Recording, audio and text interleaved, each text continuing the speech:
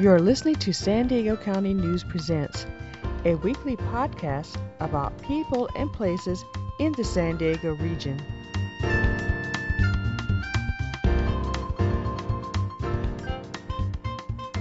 Hello, we welcome you to San Diego County News Podcast. My name is Gina Yarborough.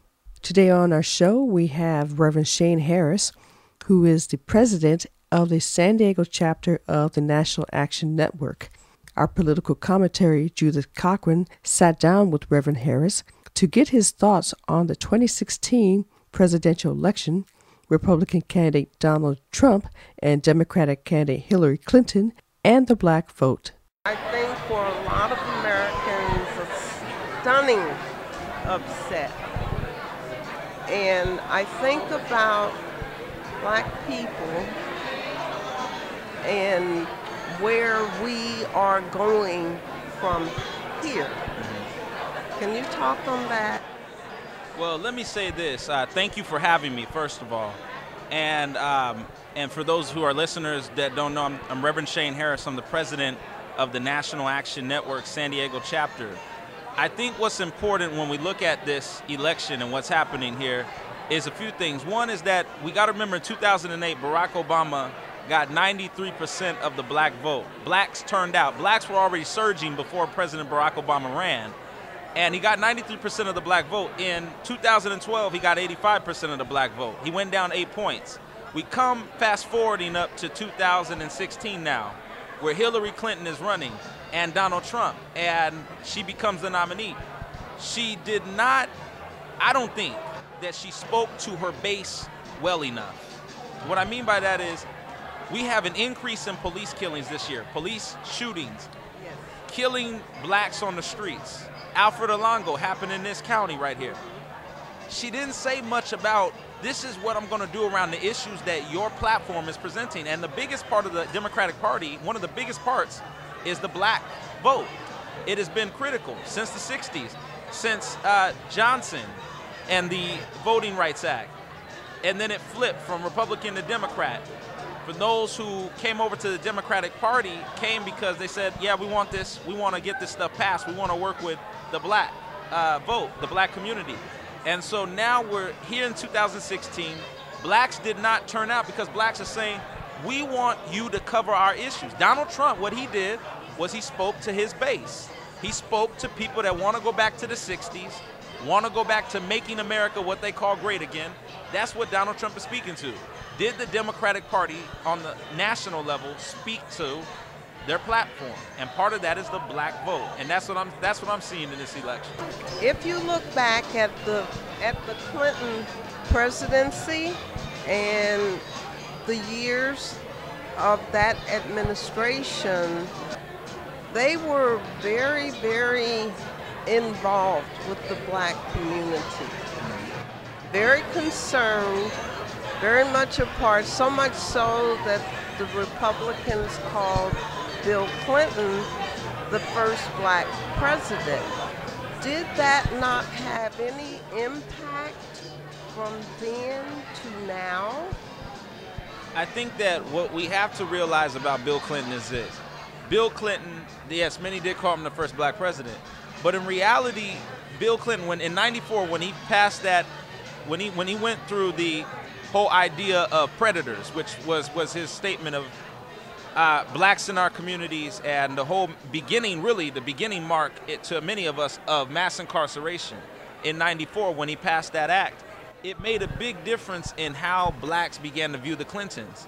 And you know, the whole statement about super predators, the war on drugs, that all of that goes back to Bill and what Bill did in '94. So he could have done 10 things right, but if he did one thing wrong and it hurt the black community in a tremendous way, and that has affected the black vote in the Democratic Party ever since then. So here comes Clinton, almost 16 years later, speaking about what she's doing about moving forward, stronger together. But blacks are saying, there's a history with the Clintons. We have not seen our issues covered. And Clinton is speaking to her base, but she's got to remember that the black vote was critical to Bill Clinton. And so that is what we're seeing now. We're seeing them struggling because it goes back to '94 and the war on drugs and these issues. Blacks are saying, no, we don't want to go through this again. You say things to us that make us like what you're saying, but what are you actually going to do? And that was the concern in this election. Part of the reason why you see so many black preachers and black people standing up for Donald Trump, because they felt that even though Donald Trump is taking us back to the 60s and the way that the Klans, he's really taking us back to Klans days. But blacks are saying, this guy, he doesn't know what he's doing. He's not the collected politician. He doesn't present. They like that. They like that. He speaks to what he doesn't know much. So they like the fact that he doesn't know much because they think they'll be able to take advantage of him. But Donald Trump is going to get in there, and we're going to see. It's going to be interesting. The Congress is still Republican. It's still a red house. Are they going to work with Donald Trump is the big question. Getting back to African Americans, where do we go now? What do we do? How do we move forward? I think that what Reverend Sharpton said to me on my way here and what he's been saying, Donald Trump getting elected has to show number one, the Democratic Party, that we have got to set up a platform for really a platform for all people. Not just, yeah, we say this, hi black people, hi young people, but not actually working with the young people and working with blacks and working on these issues. We want to see, and I say this as a civil rights leader, what are you going to do, Democratic or Republican? What are you going to do about police reform? I'm going to keep this issue out front and center. The family of Alfred Alongo works with us, and we got other families. This is an issue we're going to keep front and center. What are you going to do? Are you going to hold police accountable for the situations that are taking place around this country with police killing? Police need to know that if they hold misconduct, they have to pay the price.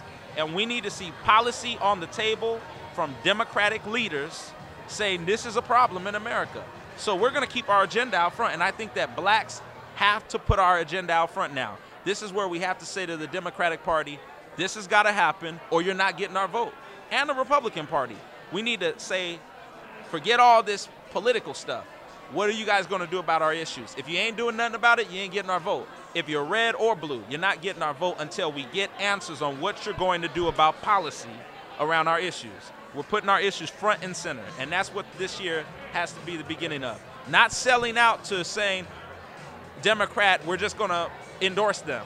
We're just going to support Democrats. We got to say our issues have to be front and center, and whoever's speaking to us, that is what we need. That's where we need to go. We need to vote our interest and not just vote because this is Democrat or Republican. And I'm going to tell you, Democrats, in most cases, have had my support. But I'm really now looking at our party and I'm saying, we've got to do something about really setting up a platform for all people. We saw Bernie Sanders in the revolution. He was speaking to a base of supporters that would be in this party. I think that a lot of young people are going to say, forget both of the parties. We're going to the Green Party or we're going to the Libertarian Party. That's got to be a concern for the Democratic Party. So in this election, people said the Republican Party was split. But I think the Democratic Party has some questions now. Or is the Democratic Party split is the real question. So blacks have to put our agenda front and center. We cannot hold our agenda back anymore. It has to be front and center, and we have to tell politicians, if you're not going to follow our agenda, you don't deserve our vote. I say this, there are civil rights organizations that are committed to the long-term work. We got to understand that organizations are institutions. Institutions fight institutions. We need to, if you're not involved in an organization and you're African American, join an organization. National Action Network is wide open to San Diegans and all over the country. We're an active organization focusing on civil rights, 25 years in this. Reverend Sharpton's our national founder, but there's other organizations, the NAACP, the Urban League. These are organizations that are committed to the long-term work. There are those that are committed to short-term movements, but you got to get in something that's committed to the long-term work. And that's what Donald Trump, if he brings anything out of us, we got to get involved. We got to be aware and awake of what's happening. We're in the last days, and we're saying that from biblical perspective. We got to really wake up. We got pastors supporting a candidate like this. We shouldn't be shocked. We've got to wake up. We got to get involved. We got to get active in our communities. We can't be asleep anymore. Like some of our young people say, stay woke. Thank you. Thank you. Thank you for listening to the show. If you have any questions or comments, email us at news@SanDiegoCountyNews.com. Again, that's news@SanDiegoCountyNews.com. Thank you.